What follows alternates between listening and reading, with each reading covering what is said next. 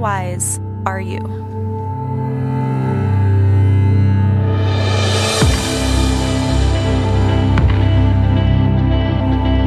Call out for insight. And cry aloud for understanding.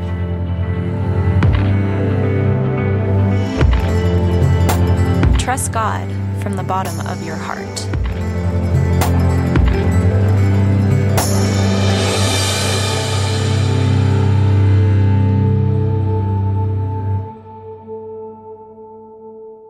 Well, good morning, Journey. It's good to see people back in the auditorium. For all of our friends online, thank you for joining us this morning. Adam, thanks for that nice introduction. I owe a great deal of gratitude to Adam and all of Young Life. I was a 15-year-old punk high school student when I attended a Young Life camp in Windy Gap, North Carolina, where I heard the gospel for the first time and it hit me like a cruise missile. I gave my life to Jesus and it's been different ever since. So, Adam, thanks for your involvement on campus. Thanks for what you guys are doing with middle schoolers, high schoolers, and now college students. I have a great deal of respect for what you guys do. Thanks so much. Adam, already welcome back to you students. I'd like to take the time just for a second and welcome you if you're back. I know many of you left over spring break and you've just returned. We're so thrilled to have you back. If you're a freshman, welcome to campus. We look forward to getting to know you. I have two encouragements for you. One is that you might look for a ministry around town that you could be involved with. I work with the Navigators. Adam works with Young Life. But if you're looking for our friends with Crew, come find me afterwards. I'll make an introduction. Or if you're looking for our friends in InterVarsity or Chi Alpha or any of the other good church ministries on campus, we want you to thrive on campus, both missionally and in your own personal walk with Jesus. We want you to thrive, not just survive in your college years, and we want to help you do that. Second encouragement to you is I want you to find a good local church. This is a great one. Start here, okay? But there's a lot of good churches in town, and I want you to learn how to be a part of the body, part of something that's intergenerational, be under church leadership and authority, be under the teaching of God's word, and learn how to serve and thrive in a local context, because that's how you'll live in your life after college. And so we want you to thrive here at Journey or somewhere else in town. Let us help you get settled, but we're stoked that you're here. If you've been with us for the past couple of weeks, we've been talking about the series on wisdom. I've worked with college students now for 20 years. There has been a few instances when I've needed to ask somebody if the last decision they just made was wise. So here's my working definition of wisdom after 20 years of working with students. I would submit to you that wisdom is the correct application of biblical knowledge. Okay, it's not just knowing what the Bible says. It's not just being able to relay what the Bible says. It's not just being able to understand what the Bible says. It's that I know the Bible and then I correctly apply it to my life. That makes you wise. Let's be clear, okay? Being wise in the sense of understanding, knowing the Bible, and being able to live it out in your life doesn't mean that you're the person with the highest IQ in the room. Someone might have a much higher IQ, but they might lack biblical wisdom. It doesn't necessarily mean that you hold an advanced degree if you're biblically wise. And although you might hold an advanced degree, it doesn't mean that you are wise just because you've got a degree. If you can understand and know God's word and rightly apply it in your life, you are wise in the eyes of God. Another one is, it doesn't matter how old you are. Oftentimes, older people in general are more wise because they've got more life experience and they know what to do with that and make good decisions, maybe a little better than when they were in college. The reality is, you can still be young and wise in God and not wait till you are old with a lot of life experience. If you know God's word, you understand it, and you apply it correctly in your life. That is my working definition as we talk about wisdom today. So we were told to grab a Proverbs. I picked Proverbs chapter 4, written by King Solomon. I'm about to read verses 20 through 23. Now, if Bob asked me to preach 10 times, I'm going to say this 10 times. What I'm about to read is the best part of this sermon. I'm not going to say anything better than what you're about to hear right now from the Word of God. So I pray, like Solomon asks, that you would listen. Let's look at the words of Solomon as we dive in. Proverbs chapter 4, verses 20 through 23. My son, pay attention to what I say. Turn your ear to my words. Do not let them out of your sight. Keep them within your heart. For they are life to those who find them and health to one's whole body. Above all else, guard your heart, for everything you do flows from it. We could just say amen right there. But let's spend the next time that I've got and let's unpack this a little bit. I think we're going to see three big things in Proverbs chapter 4. The first thing we're going to see is that a loving father is trying to get the attention of a child who he loves to pass on the principles of wisdom. The second thing that we're going to see is his encouragement is to seek wisdom with all they've got and then to protect the wisdom that they gain. And the last thing that we're going to look at is that Solomon has an encouragement to his children that the place they should take this wisdom that they're seeking and where they should protect it should be deep down inside our hearts. Those are the three things that I hope we can get to today in God's word.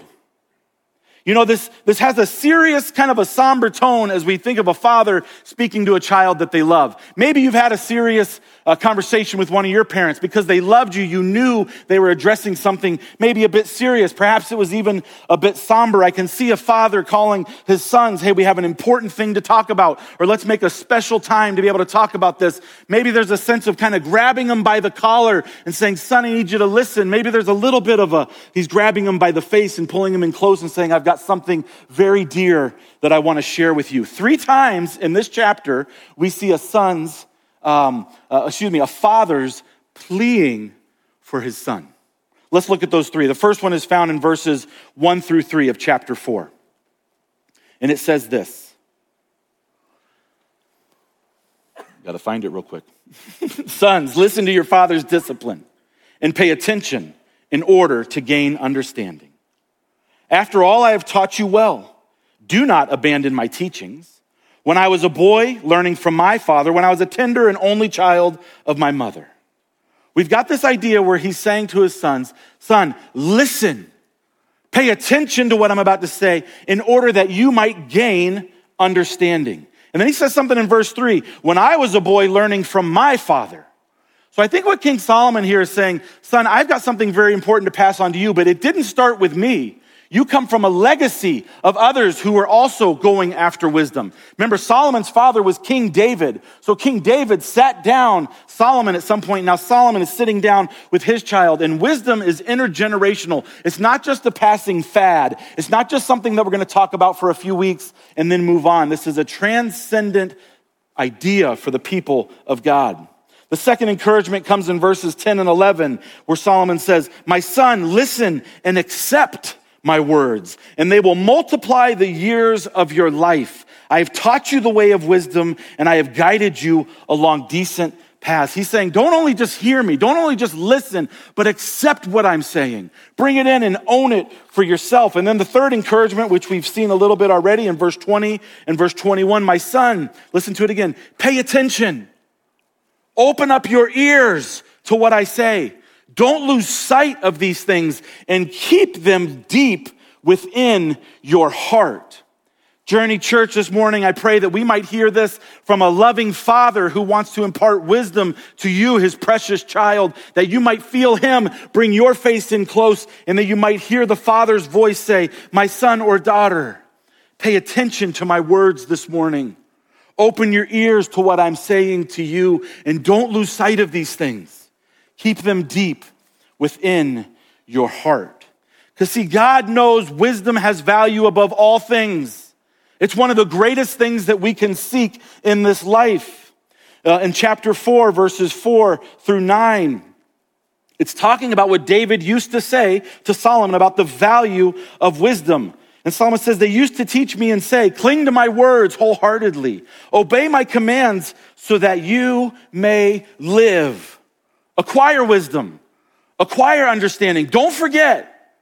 Do not turn away from the words that I have spoken. Do not abandon wisdom. And you ready? It will watch over you. Love wisdom and it will protect you. The beginning of wisdom is to acquire wisdom. I love the ESV. The ESV says, this is wisdom. Get wisdom. The beginning of wisdom is to acquire understanding with all that you have. Cherish wisdom. It will raise you up. It will bring honor when you embrace it. It will give you a graceful garland for your head, and it will hand you a beautiful crown. Wisdom is one of those things that I don't know we put a high value on, but God highly esteems for you and for me to have and to possess. The wisdom of God. Verse 7, I'd like to draw our attention. In the NIV, it says wisdom, and that's where all my memory work is done. It says, wisdom is supreme, therefore get wisdom. Though it costs you all you have, get understanding. What wise words from the wisest man when God gave Solomon wisdom that surpassed any other earthly man.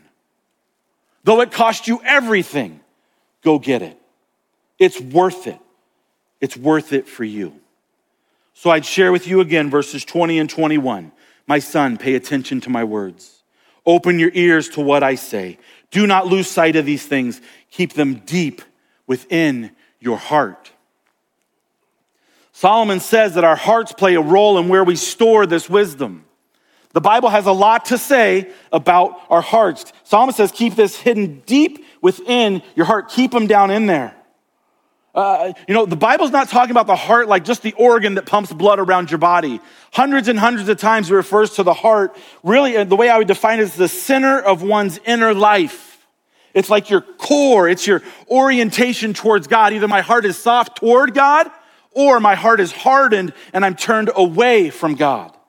It's the very central part of your being from which all of a person's actions flow out. From that central part of their being, all of a person's motives flow out of. All their words flow out of them. All their thoughts flow out of it. All their emotions and decisions flow from our heart. So everything that the world sees on the outside, my words, my motives, my actions, all those things, they see everything that has already flowed through my heart, and that's what they get to see. And we often describe people just based on their hearts. I don't think we often realize how often we do it. But we might describe this person as broken-hearted. Or we might say this person's fun to be around and they are light-hearted. Or, man, this guy doesn't work that hard. He's only half-hearted. Many of us in 2020 have been more heavy-hearted than we would like. We all know friends who at some point have become hard-hearted.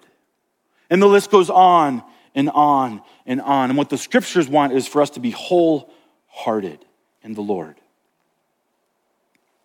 If we keep looking down in this passage that we just read, in verse 23, Solomon goes on to make a very profound statement. He says, above all else, guard your heart, for everything you do flows from it. I mean, if you think about how profound the statement is, he's saying, above everything else that you guard in your life, your heart should be first. Think of all the different things that you and I protect on a daily basis. I had a student, I've known him since he was a kid. He came through our ministry in Colorado. I'll keep him nameless, but Greg Luby used to have a phone, and you could call him on his phone, and it would say, hi, sorry I missed your call, this is Greg.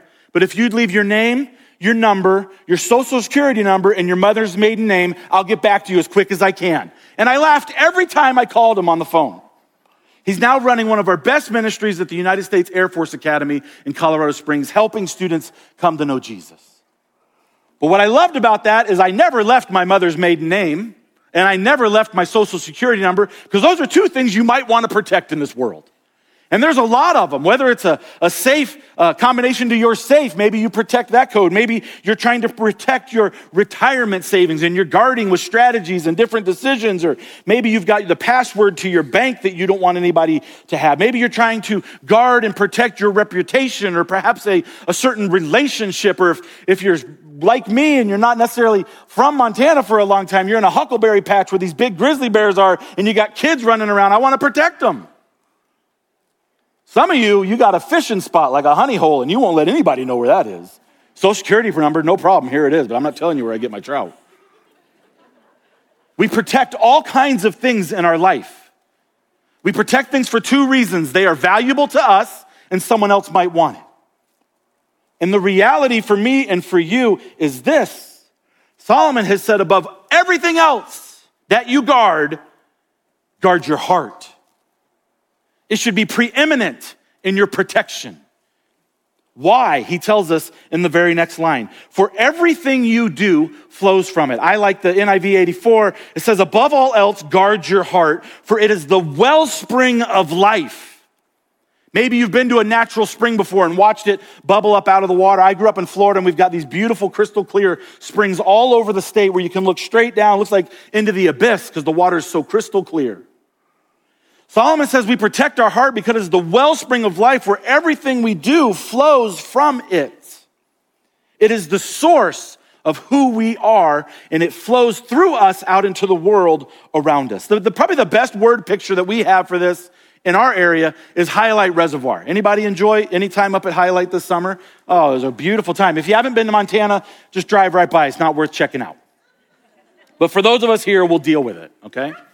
But it is a beautiful, pristine mountain reservoir. And a lot of people in Bozeman get their water from Highlight Reservoir through some form or fashion. Obviously, it comes down pipes and goes through some treatment and different stuff. But the water up there is really, really beautiful. And it comes down into our homes. Picture your home more like your life. And you've got faucets all around your house, whether it's your shower or your kitchen sink or whatever. And all these different faucets are like the aspects of our life that other people can see. So the water from Highlight comes down, it comes out of the faucet in your house eventually. And maybe it's the faucet of your actions, or maybe it's the faucet of your speech or thoughts. Maybe it's the shower head of your emotions or your attitudes, or it's the hose out front of your motives and decisions.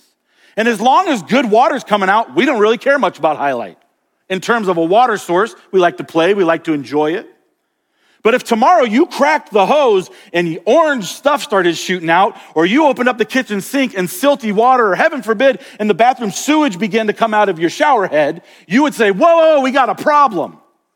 And I would look at the shower head first, but then I might have to check the pipes. I got to keep going upstream until I find the source of the problem. Now switch that, and what if we, heaven forbid, had some type of a toxic spill in Highlight Reservoir? In this example, your heart. Everything downstream would be affected. They would be all over the news. Don't drink the water. You got to purify your water. Go from a different source. Because no matter how good an order your pipes and faucets and plumbing system was in your house, if upstream there's something tainting it, if upstream it's corrupt, if upstream it's toxic, everything downstream is affected. And the reality is Jesus knew this. He said it this way in Luke 6:45. He says, the good man brings the good things out of the good stored up in his heart. And the evil man brings evil things out of the evil stored up in his heart. For out of the overflow of his heart, the mouth speaks. Do you hear that? Out of the overflow.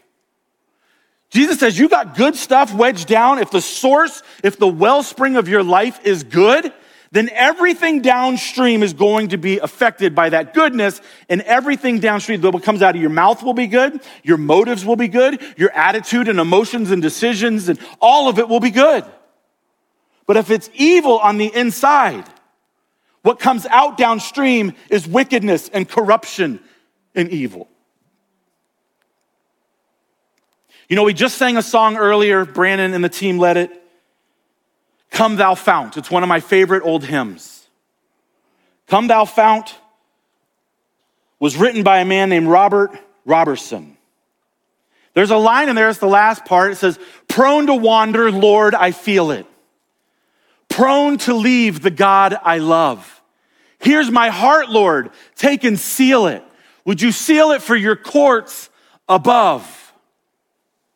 Well, Robert Robertson had always been prone to wander. He wrote this hymn in 1758 at the age of 23. At the time, he was a Calvinistic Methodist church member and working there in Norfolk, England.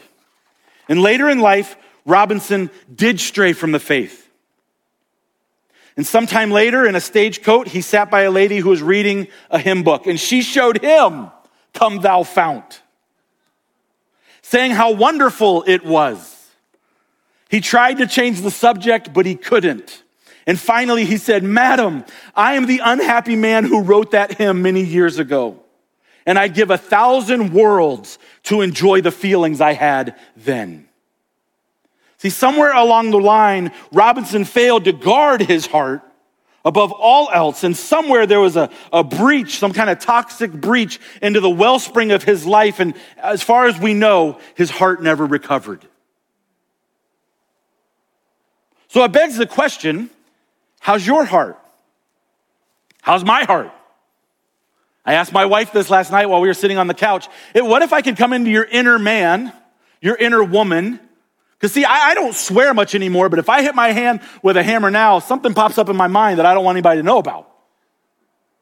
And so even though my actions might be looking better, my heart isn't always as pure. Amen?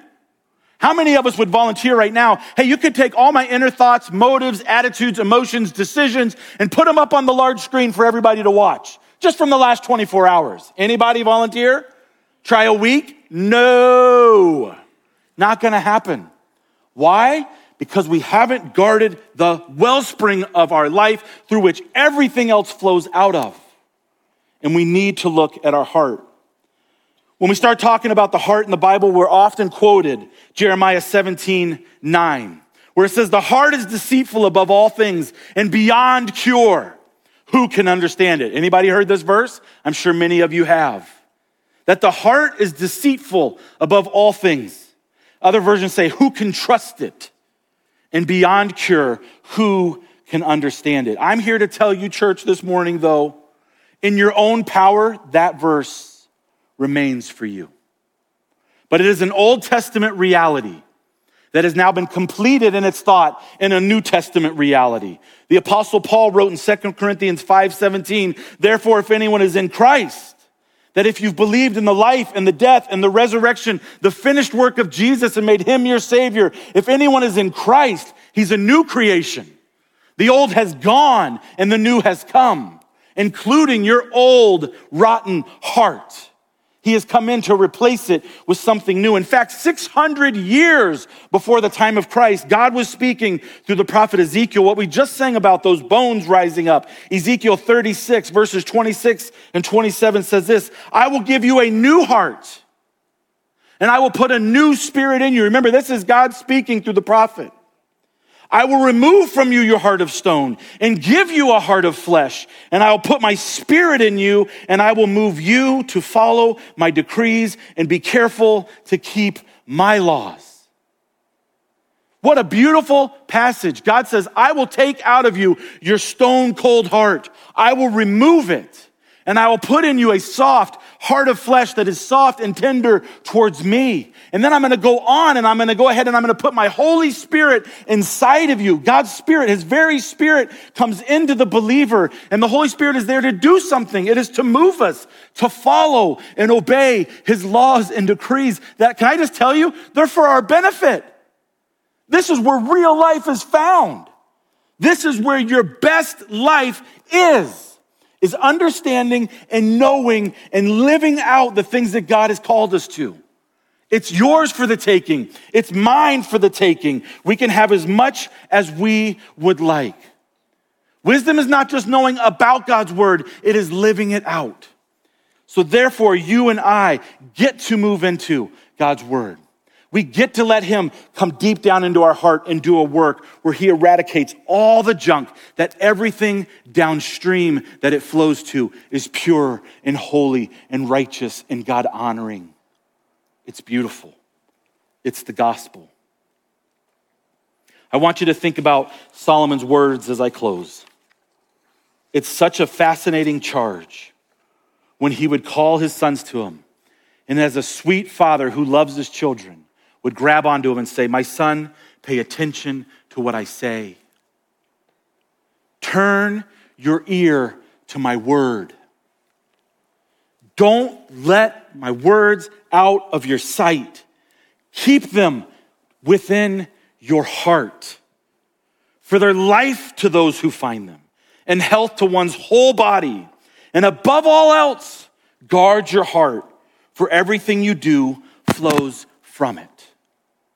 In just a minute, we're going to transition to more videos about some of our church family who were recently baptized. And there's no clearer picture in the world of someone saying, I want to get rid of my heart of stone and accept God's heart of flesh for me right now. Thanks for listening. We hope this time has allowed you to dig out more of who God has made you to be. If you made some kind of spiritual decision today and are interested in what's next, we'd love to connect with you. For more information or to get in touch, please visit journeyweb.net. If you're interested in supporting our ministry, you can give online at journeyweb.net/give. Thanks.